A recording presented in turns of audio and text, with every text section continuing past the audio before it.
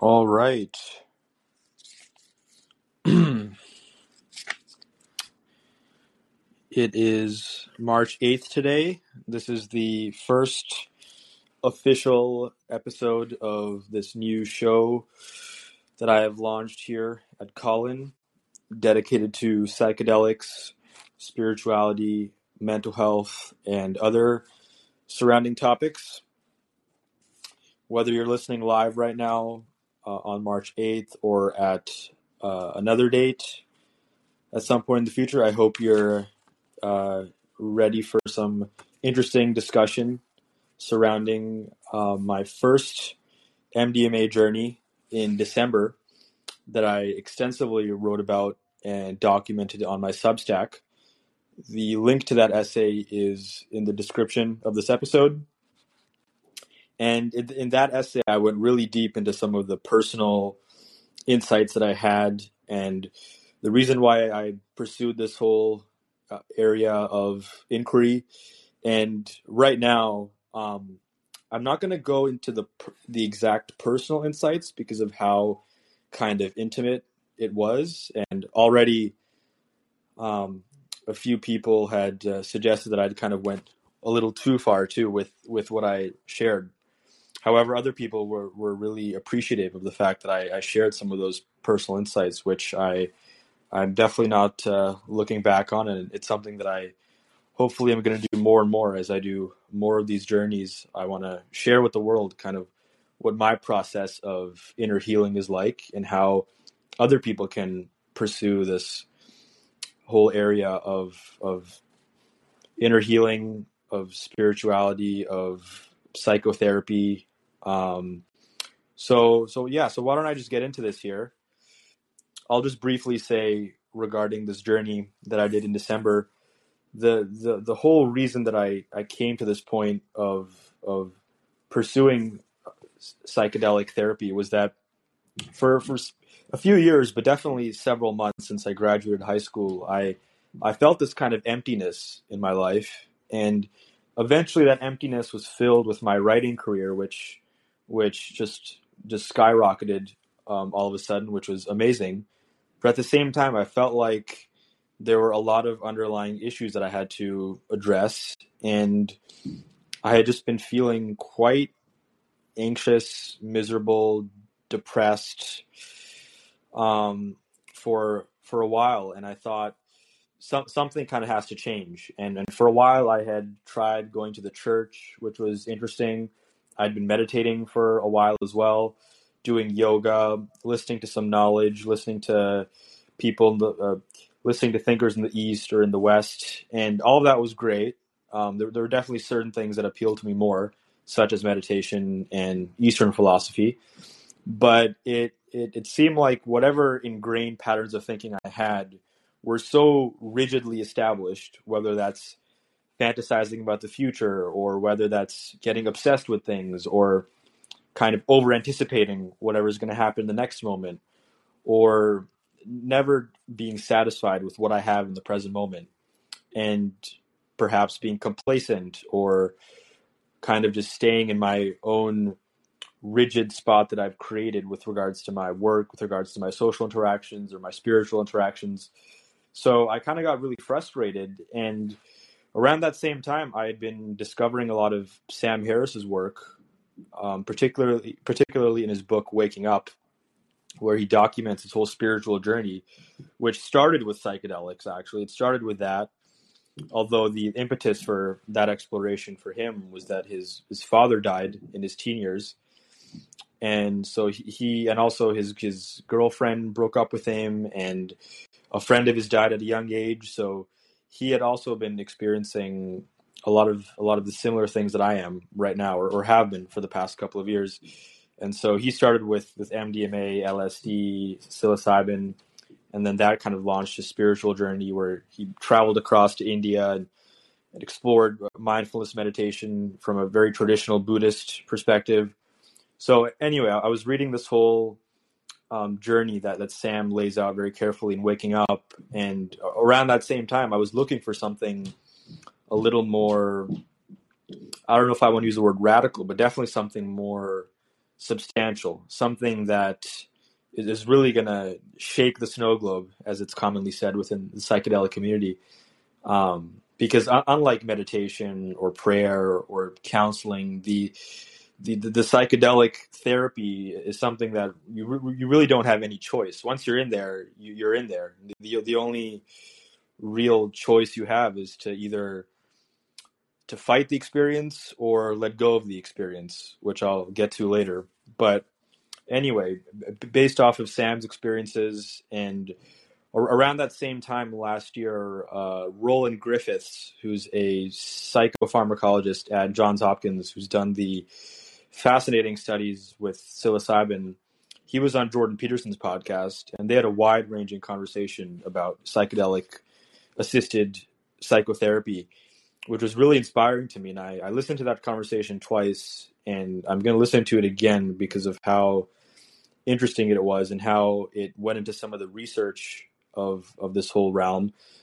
And so fast forward to late last year, I decided to take the step and pursue this area of inquiry. And long story short, I ended up in a room at this clinic in Vancouver, and I was given the MDMA pill, and I took it, and then about an hour later, I was in the whole ecstasy state, and there were a number of revelations or insights that came to the surface on that trip, and one of them was that I need to build a psychic or spiritual kind of foundation, that I need to develop a peace of mind, that I need to find contentment in my own world and in my own mind before I seek more outward happiness, approval, or fulfillment from others, whether that's through my writing or through relationships or other means. What I realized in the journey was that there are a lot of things that need to be rectified within, that there are many imbalances that I have, and that just going into the world with those underlying issues is only going to create more issues over time. And it's not, and I think this is a broad misconception that you have underlying issues that need to be resolved, that are mental, psychological, or even physical. And there's this idea that you can find somebody in a relationship, or you can find good work, you can find creative work, you can find your dream job and just live on, and then those issues don't need to be resolved, or that you can kind of mask those issues, or that even these other external things that may be going well for you can resolve those underlying issues. And I think that is a perspective that many people have tried, and it hasn't led to any success. And for me, certainly with the way my career skyrocketed, it wasn't just that and the career, just to be very clear, it really did skyrocket, as many of you know, with getting a lot of attention from many of the people that I've looked up to from a very young age, and having a few articles that really resonated with hundreds of thousands of people around the world, primarily in the US, Canada, and the UK. But none of those things resulted in me finding contentment or finding peace of mind or finding psychological equanimity. It was something that showed me, like, oh, hey, this is not the answer. This is obviously one part of you that has to be fulfilled in order for you to kind of explore these other areas, right? If you're poor, if you don't have a job, if you can't put food on the table, then obviously that's going to be your priority, is to fulfill those areas. But at a certain point, as Naval Ravikant talks about, he's the great entrepreneur who puts out a lot of beautiful wisdom. He had a great appearance on the Joe Rogan Experience a couple years ago, and he talks a lot about how you want to make everybody as rich as they can be, and for them to fulfill their career goals, only for them to later realize that that is not it, that there's something more. Because until you fulfill those things, There's always a mirage that, oh, I'll get this amazing career. Oh, I'll do this podcast, or I'll achieve these goals, and then things are solved. I'll get this research grant. I'll publish this paper. I'll get into Harvard, or I'll become a lawyer at a top firm, and then I'm going to be happy. But of course, that never happens. So anyway, this has kind of been this is kind of the insight that I came to, that if I don't have a foundation of inner contentment, of being able to live in the present moment, of embracing what I have, loving what I have, and being in gratitude for what I have, then I'm just doomed to repeat the cycles of misery, depression, over anticipation, fantasizing about the future, endless work and sacrifice, all these kind of things that I've been conditioned with as a child. Because all these things do shape up to be who we are today. Our free will in this moment is only limited. It's only confined within the potential and the personality that we've been shaped into being by our early influences. And for me, it's and for everybody, it's your parents, it's the home you grew up in, it's the school you went to, the kind of social interactions you had, what kind of neighborhood you lived in, which city you lived in. All these things matter. And for me, it's especially been quite salient, as I discovered in this trip, was just realizing how much certain kind of worrying for my mom or my dad or my brother, or just kind of being in this place, and I'm being more general and broad here than on purpose, because I think some of the more intimate discoveries are best to be written and read in writing. But broadly speaking, during the trip, I really, for the majority of the trip, quite to my surprise, the whole trip was 5 to 6 hours. And for about 4 to 5 hours, I was fully just looking into me as a child and me looking up to my parents, and how that shaped my personality, shaped my perspective and the way I look at the world. And so a big piece of that was just this worry I had for my mom, and this various interpersonal issues that we kind of had. And then also just kind of realizing how I grew up in a very adverse environment, especially with school as well, being constantly bullied when I was a kid for just being an awkward, eccentric kid who never got along with people, or also just having a turban over my head because I'm of Sikh background, and of being constantly picked on for that. I remember there was one specific bully in elementary school who literally landed in the principal's office like 4 or 5 times every year, from like kindergarten to grade 5, because he was picking on me constantly for looking a certain way and having this long hair, which for him was just so weird, and that was a target that he used to consistently attack me, which is something that also Jordan Peterson and I discussed for some extended time in our podcast, which is on YouTube and Spotify. We spent some time digging into that specific area, which for me was clearly something that was quite traumatic. And it, as I've realized over time, not just through this one MDMA session, but through counseling afterwards, that I've been forced from a very young age to kind of go into my head, go into the future, go into some fantasy, or just avoid whatever is in the present moment, because growing up, whatever was in the present moment was so harsh and so adverse and so painful and difficult experience, whether that's bullying, social exclusion and ostracization, or not being that good at school, getting poor grades, and then coming home and having certain issues with my parents and my brother. All in all, the environment that I grew up in forced me to kind of go inside my head and to just avoid whatever was going on. And so that was the big part of this journey that I was on, was realizing how much my past has shaped me now.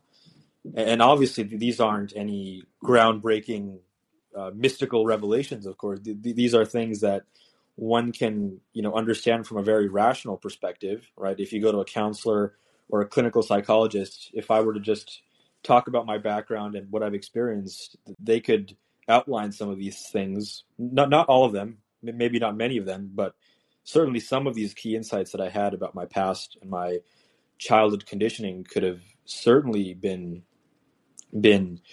um, identified by somebody who's an expert in psychology and counseling. But the whole unique characteristic of the MDMA experience is not that you're rationally understanding these things about yourself, but that you're feeling them on a very visceral level. And so all these things that I've said to you, I'm obviously talking now in a rational way and processing it after the fact.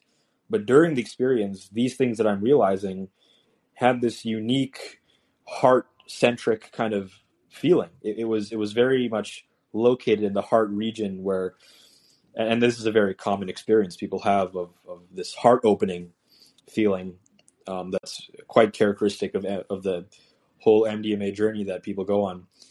And so realizing these things were quite profound because it didn't come from somebody telling me like, hey, you grew up in this environment and this is how this affected you, or me even like rationally thinking about these things.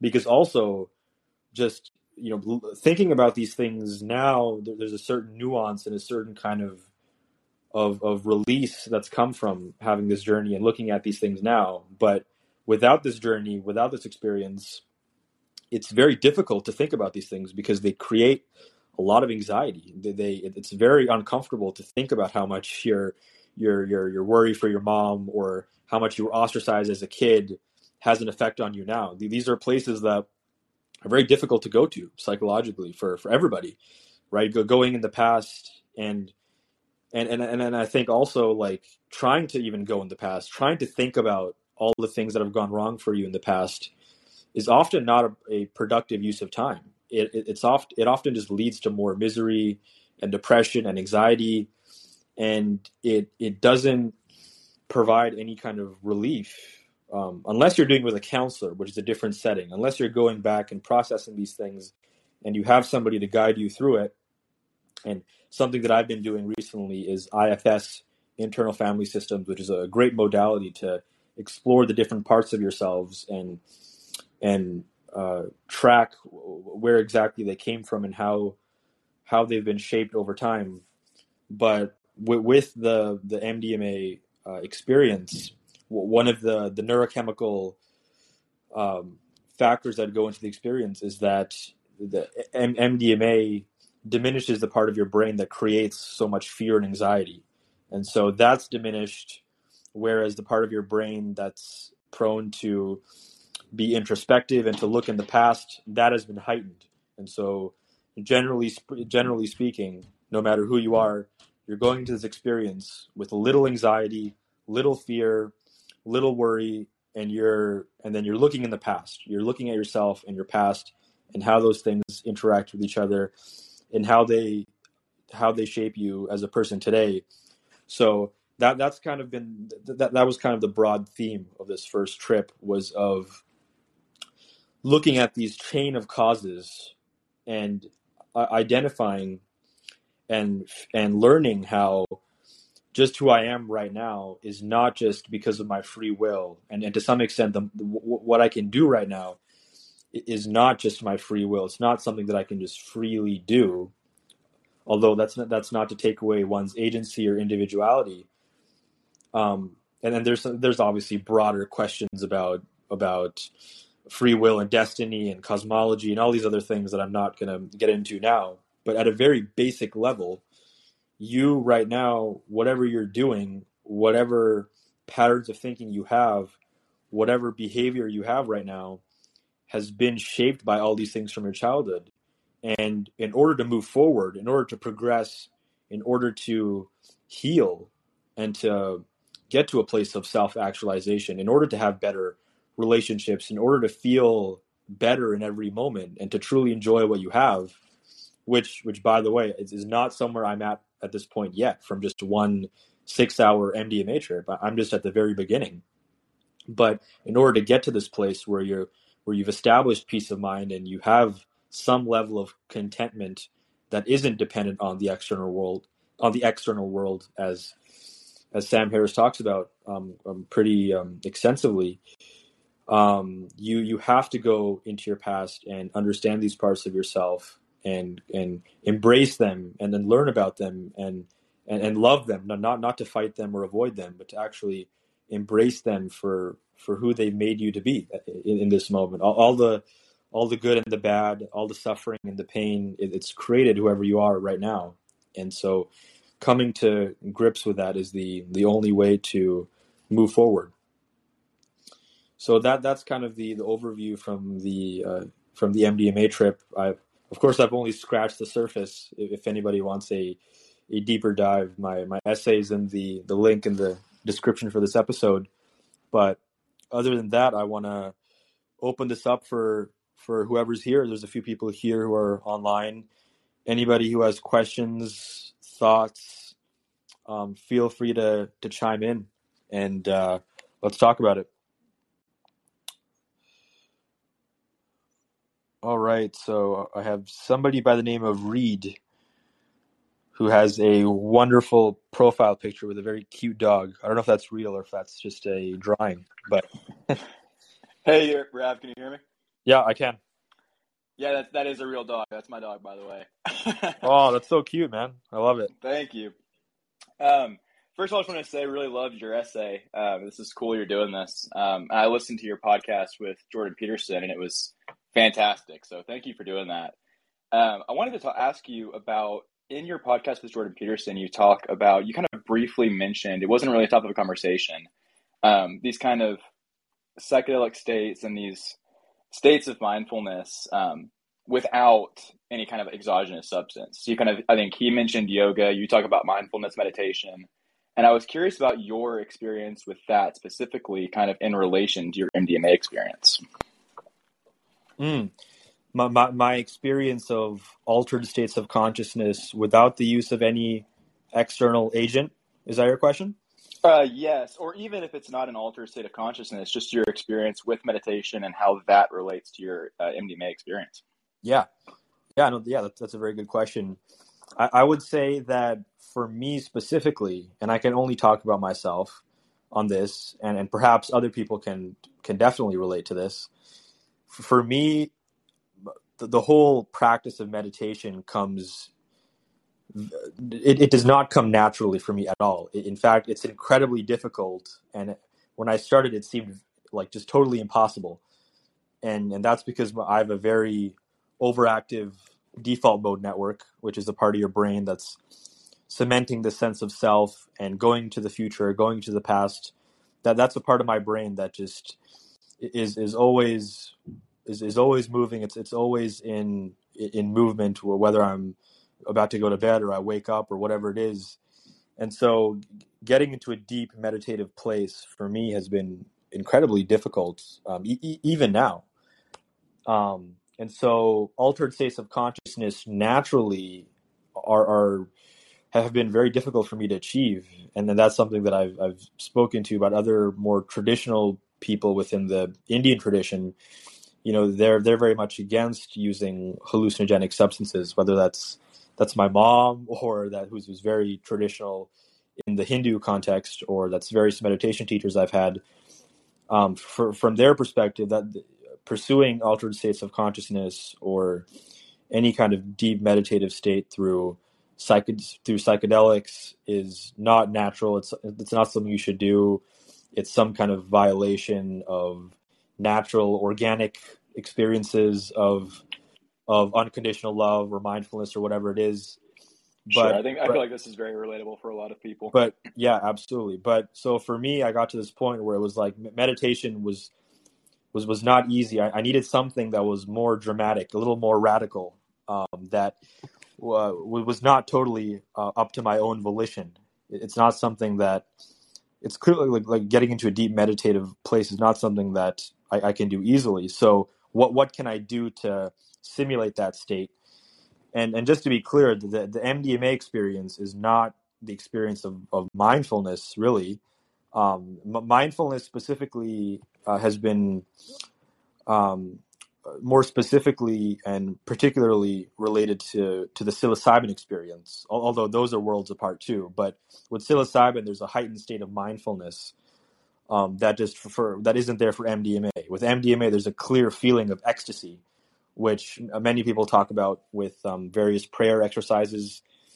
And then this is something that I'm going to go deeper into with a good friend of mine whose name is Alice. She's based in LA, who has been doing a lot of excellent presentations at various conferences on the science of mystical experience. And so I'll bring her on at some point later this month to go deeper into that specific area. But yeah, this is kind of my understanding of altered states of consciousness has been basically next to nothing before this MDMA trip. And so I realized I need to do something more substantial, because clearly I'm not capable of doing it myself. And so that's how I started in this area of doing MDMA. And then I've done it again in February, which I'm still writing about. And then definitely going to be further explorations with LSD, psilocybin, and possibly a few years from now, even DMT or ayahuasca. But ultimately also, I should say the goal is not to just be high on psychedelics every month or every few months or every year. The goal is for these experiences to teach you something about yourself and to help you get into that meditative state, get into a place of contentment, of mindfulness naturally. That I think is the key. These experiences they are not an end to themselves. These experiences are only a doorway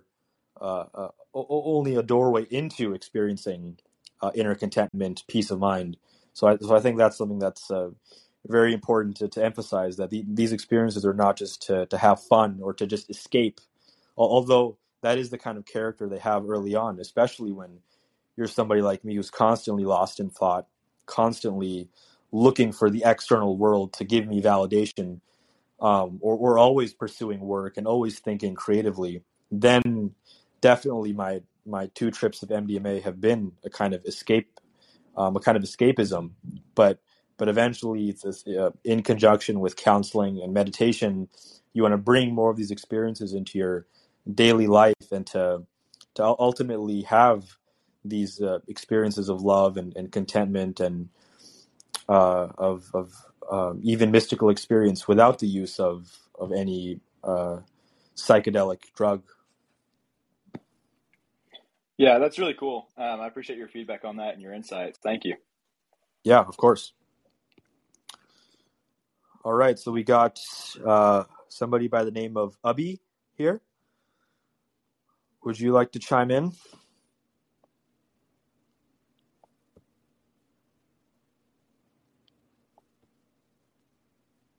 Hear me? Yep, I can. Yeah, hi. I'm from Sydney, and you had a really good podcast with John Peterson, and everything you just described then, as well as what I've heard from your story, we have a lot in common because I'm also from an Indian background. Nice. Yeah. As you noticed, I did not pronounce your name Abby. I pronounced your name Yeah, Ubby because I'm yeah, familiar with that name. yeah. Well done. Oh, Yeah, it makes a difference, but you don't notice it usually. yeah, right. Of course. Um, but yeah, your story is like kind of, how do I articulate this? It's kind of like where I wanted to be 10 years ago. I have to say, you're at 21 now, right? Yep.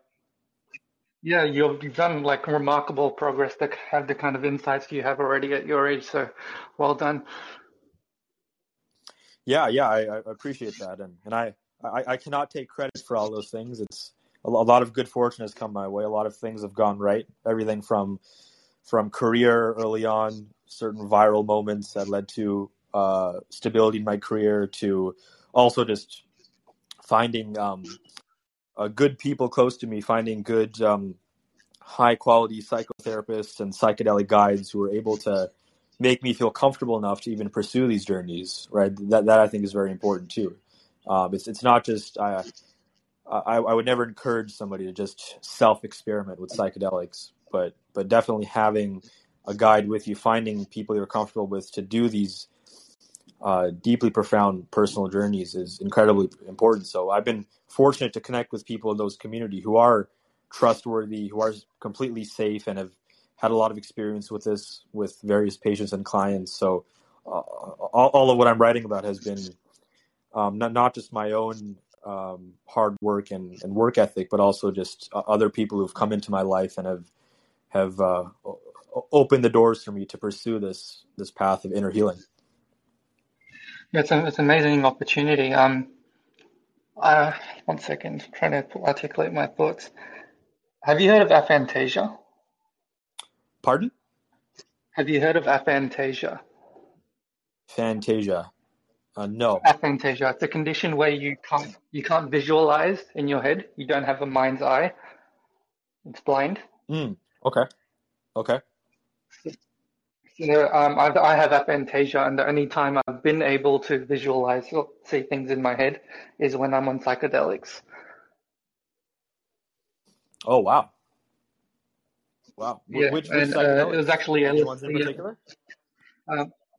LSD and shrooms both give me the ability to visualize, but I can't see anything otherwise, like in my mind's eye. Mm. Right. Okay. And So just to be clear, your normal vision is completely fine, but visualizing is not something that you can do. Is that yes, correct? like I Okay. can't close my eyes and see anything in my head. Got it. Yeah. Okay.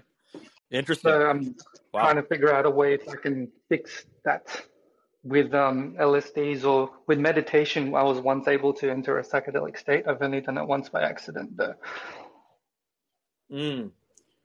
It, I'm curious about that in particular, but I should also just make a quick recommendation for you. You know who Russell Brand is, obviously? Yep. Yep. Yeah. He has a great meditation podcast on Luminary. Uh-huh. That you have to pay to get the Luminary subscription. But I definitely pay for it, and I think it's very helpful. That in that app, sorry, not an app. It's a Luminary app, but he has his own podcast exclusively on that platform, and he has a separate meditation podcast where he does meditations every week. And a few times he's done great visualization meditations in the podcast where you're visualizing about all sorts of places, like climbing upstairs into some beautiful white light, Yeah. opening doorways. He uses a lot of I've tried visualization those. techniques. I've You tried have? those. They're all blank. They're all Okay. black. Like I can't do anything. So, but Okay. only with hallucinogenics and psychedelics, I've been able to see something. So, yeah, I Mm. just thought I might find that interesting. Yeah, and has your ability to visualize improved after the psychedelic experiences have been after you've experienced psychedelics, or is it just confined to those experiences? But it's confined to the experiences, but they also initiated my first spiritual experience as well. That's when I first had my first intonations of the divine and the illusion of separateness. Mm. Interesting. And were those two things? I'm assuming that the latter um, insight was that from LSD. That was actually from LSD. I The had the shrooms as right. well, but I didn't get it the first time I tried shrooms. So, Mm. but I think Interesting. LSD and shrooms are very similar. Shrooms are just they last less time and they're more gentle, I believe. Right. And I think also that from they have what this. Sorry. and also from what people have told me anecdotally, psilocybin is more of a self exploration, whereas LSD may be more of a exploration of reality and the laws of physics and of how certain things interact in the world. That's certainly what people have told me. Okay, that makes sense. In that case, I Mm. haven't had a proper shrooms experience. Mm. In terms of like self exploration, you're saying you haven't. Yeah, Okay. yeah, I haven't reached that religious experience that everyone talks of through psilocybin. Mm. Interesting. Well, listen, keep it up. Keep experimenting. I hope. Well, from what you've said already, I think I'm sure those experiences, even though they haven't translated to any change in your real life yet, I'm sure those experiences have at least opened the doorways for what it's like to visualize, because before you couldn't, and so those Yes, experiences exactly. showed you what it's like, and then that's a broad theme of the whole psychedelic realm, is they show you these states of mind that many people just don't have access to, whether it's people who are clinically depressed or have PTSD, who just haven't felt any kind of contentment or happiness through these journeys. They can actually experience what I think is described in the Hindu texts as your true self, Hmm. the part of you that's content, that isn't constantly looking for approval from the external world, the part of you that isn't clinging to various cravings, the part of you that isn't hankering for some desires. That true self, that pure consciousness, is something that I think psychedelics reveal so powerfully. So I wish you best of luck as you move forward. Yeah, thanks, Rev. I don't want to steal your time from everyone else, but do you have an email I can send something to? Yeah. I have an email just for readers. It's on my Substack as well. Rav1033 at iCloud.com. All right, cool. Yeah, and Thanks. for that for that email as well. I assume you follow me on Substack. There, I'm collecting reader responses from my podcast with Jordan Peterson. Just Yep. like 4 to 5 sentences. I've asked out people to reflect on that if they had any thoughts, because I was getting a lot of interesting long-winded comments, and I realized that a Yep. lot of these reflections or critiques of this podcast, or certain things we talked about, deserve more attention. So anyway, I'm collecting these reader responses. So if anybody's listening and wants to contribute, feel free to email it to me, and I'll be posting a long collection of responses on my Substack. Yeah, definitely. You'll hear from me. Yeah, great. All right, thanks.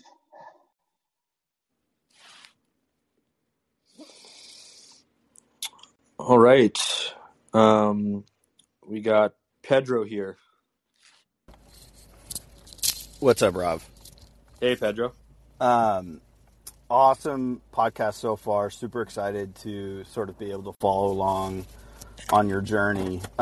Super important work. A question that I have, and something that I guess struggle with, is sort of the differentiating between sort of learning how to let go of certain moments and expressing them, especially in relationship to sort of anger. I've heard from a bunch of different sources, both sides, which is, hey, at some point you need to learn how to let go of the anger of sort of past trauma or sort of habituated traumatic responses that you mentioned. But I've also heard that you're only going to be able to let go of a particularly painful past, especially one that's sort of embedded in your behavior and in your unconscious, I guess, attitude, if you express it. And I'd be curious if you've put any thought into sort of the differentiation between those two. And I'm going to hang up because there's a fire truck right now. Mute myself, sorry. Sorry, the last 30 seconds of what you were saying were not super clear. Can you just repeat the question quickly? Yeah. So a question that I have that I struggle with is the difference between, or kind of knowing when to express anger at a past situation or anger at sort of trauma, let's say, versus learning when to let it go. There's some sort of, I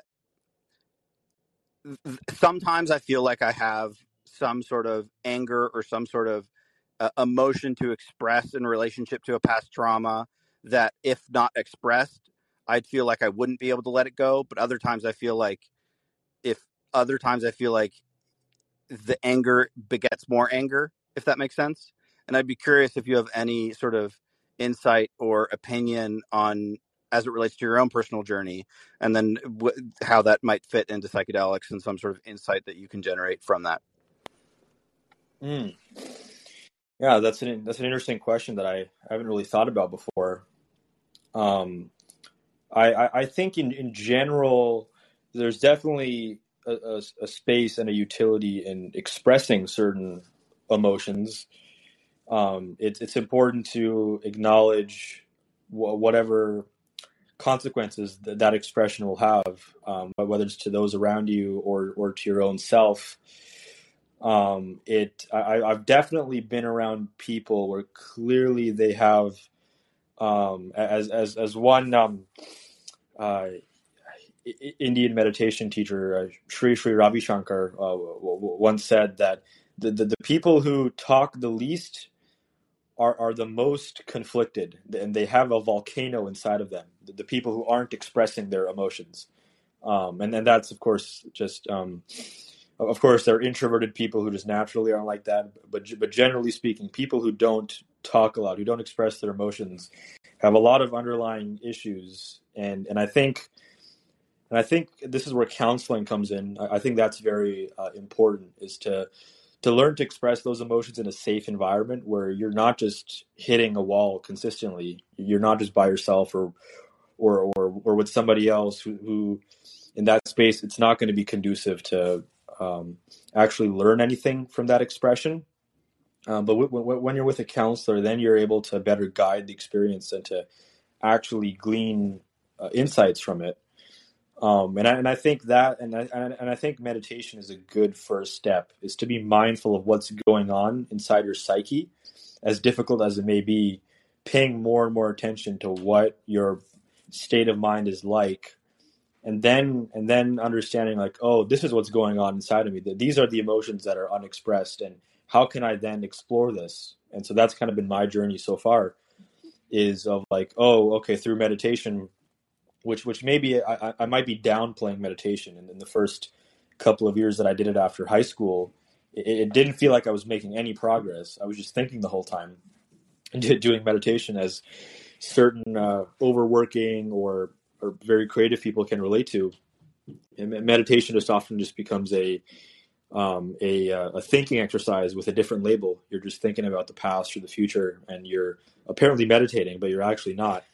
But over time, if you're really committed and you're honest with yourself, and you're actually putting in the effort, as futile as it may seem in the beginning, you then you realize, oh, I'm thinking all the time, and then that's like that's kind of a big insight that I'm kind of realizing is actually quite important to have, is of realizing how much your mind is like a volcano with all these emotions that have been unexpressed since childhood, all these things that are going on inside of you.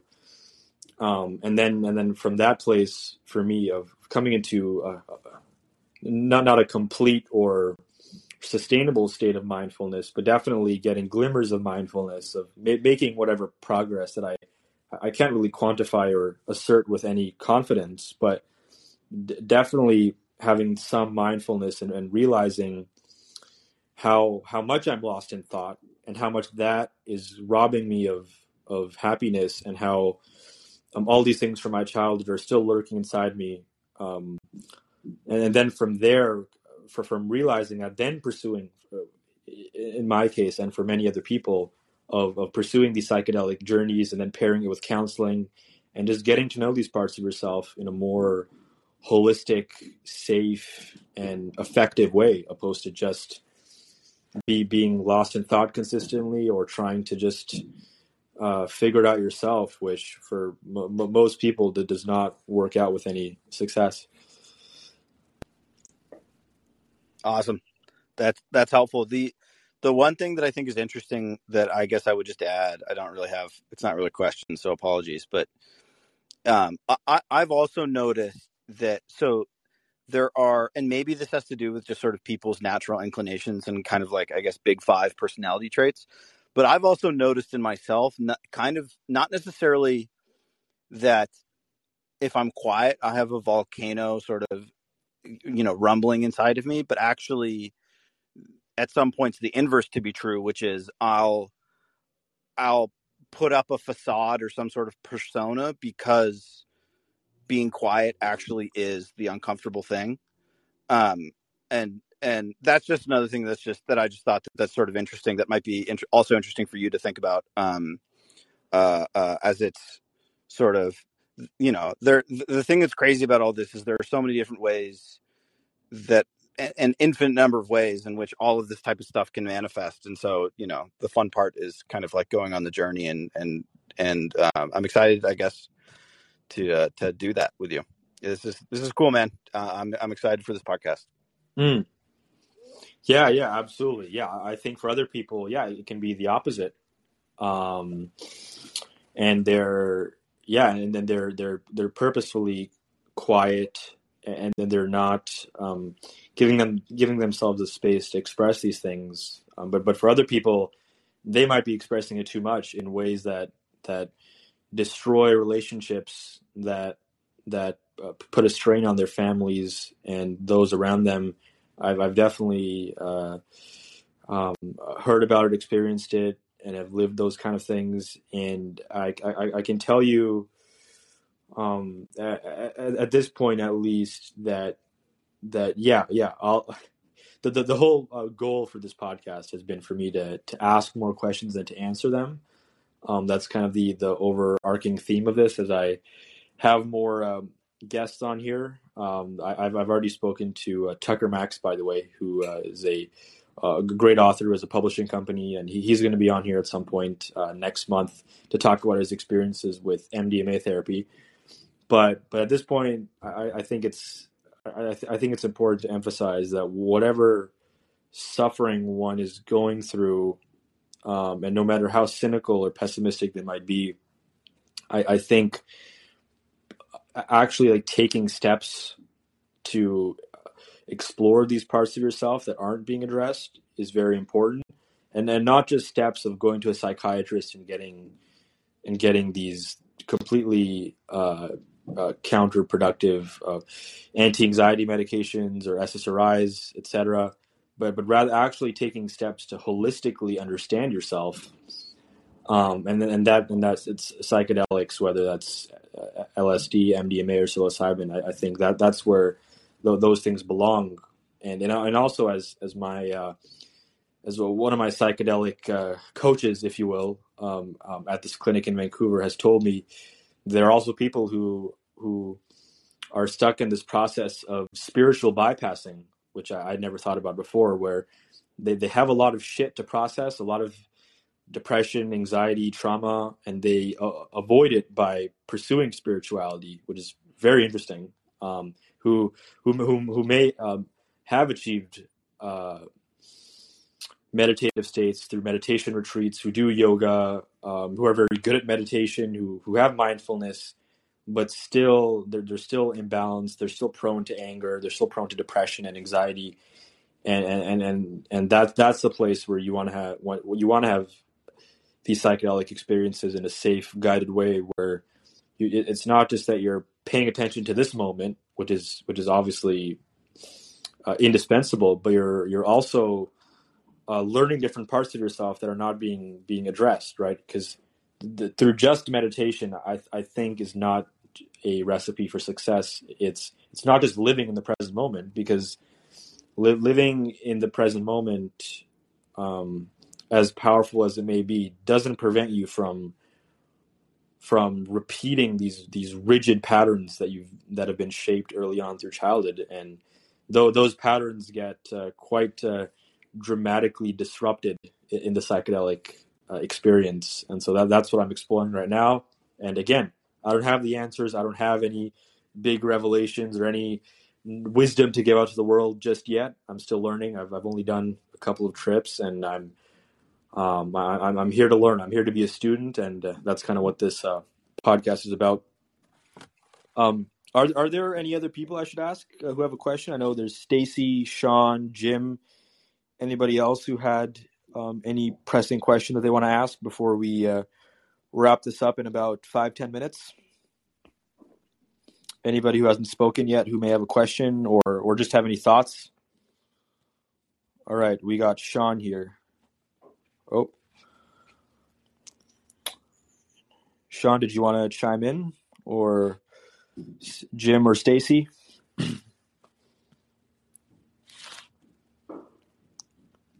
Hey, Sean. Testing. Yep, I got you. Sorry, kind of nervous. dude, I just want to say I've been watching the way that your career has been rising. I'm a fan, to say the least. Congratulations, man. It's pretty inspiring to see. I mean, especially the whole young age thing. Yeah, it's just really cool. Like it brings a big smile to my face. So I just want to say that. Yeah, I appreciate that. That means a lot. Especially since all of this is still very new to me, this whole space. It definitely didn't come easy. It didn't come natural. It didn't come anticipated or expected. But all these things have just seemed to align for me and it's still a work in progress. Of course, there's never an arrival. There's never a moment where you've reached. It's just we're just at the beginning, and so I'm glad to have people like yourself and others who are here for what's going to be a very long journey. That I hope to go on over the next few months, years, and decades. I hope to bring all of you along as I explore and come to different insights about myself and hopefully about the world more broadly. So I appreciate it. Yeah, for sure. Sorry, I know we're wrapping up soon. I just wanted to ask. I don't want to get in the way of any other. Oh, sorry. No. Feel free to share or ask whatever you want. Don't worry. So funny. Yeah. We'll extend the time a little bit if we need to, but yeah, feel free to go for it. Whatever's on your mind. Okay, for sure. Yeah. It's just funny. I was about to go to the temple. You're saying that you're of a Sikh Hindu background that come from a similar family background. Basically, my question is, how did you get started doing this? Was it recommended to you, these journeys? You know what I'm saying? That's pretty much my question. How did you get started? When did I get started with psychedelics specifically? Yeah, or MDMA or whatever else. Yeah, right. Yeah. I talked a little bit about this before. I don't think you were there at the time, at the very beginning, but it was just in short, suffering a lot, suffering more than necessary was what the insight that I came to at the very beginning of this just can't be it. The way I'm feeling right now, what I'm doing, there's got to be more, because if not, then this is really miserable. And I mean to some extent on a more spiritual level, whatever one is feeling, however one is, to some extent that's all there is, right? All you have is the present moment, however you want to use it and however you explore that present moment. To some extent, now is as good as an opportunity to feel good and to fully come into contact with whatever your experience is than any time you might have. That's just on a deeper spiritual level, as something that, as Sam emphasized a lot, Sam Harris. But of course, at the same time, if you're depressed and you're anxious, or you're lost in the future or in the past, if your relationships aren't working, if you feel like the world around you is crumbling, and you feel like you're too attached to the world, or you're too detached from the world. On the other hand, if you're not, if you seem to be tuning out of things and avoiding them, or if you're clinging on or obsessing over things, all various themes that I've kind of been stumbling upon, then that's a time to explore. And for me, that was the place where I started, of all these things that I'm experiencing right now are very difficult, and I should take steps to improve myself, but not just on a superficial level, not just through anxiety medication and also and certain things like exercise, which is really good for you, or really good for your mental health. That alone wasn't working for me either. Meditation alone wasn't working. Although, I mean, it depends what you mean by working, but I'm sure all those things were working, and they were all helping improve my life. But clearly something was clearly still misaligned at a deeper level. And so from there, I was inspired by Sam Harris and his LSD and MDMA experiences around the same age that I'm in. I think he was in between 17 and 20, where he had all these expansive psychedelic experiences, which is very interesting to talk to him about, by the way. When I spoke to him over the phone on Christmas Eve, and then I wrote a big article on it. If anybody here who may be interested, who hasn't read that piece, it's on my Substack. I spoke to Sam, and we talked about psychedelics and meditation, and gained a lot of insights. But yeah, after suffering a lot of things that I thought were avoidable or could be mitigated, and then being inspired by Sam Harris and how his psychedelic journeys led him to this eventually a place of inner contentment through all the work he did afterwards, the meditation for him, and exploring different parts of Buddhism. From that, I decided to explore.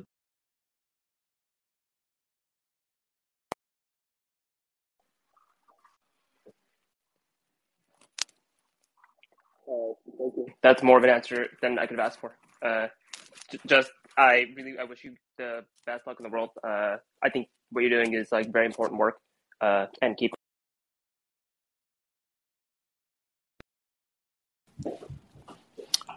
All right, man. Yeah, appreciate your question. Anybody else has a question before we finish this year?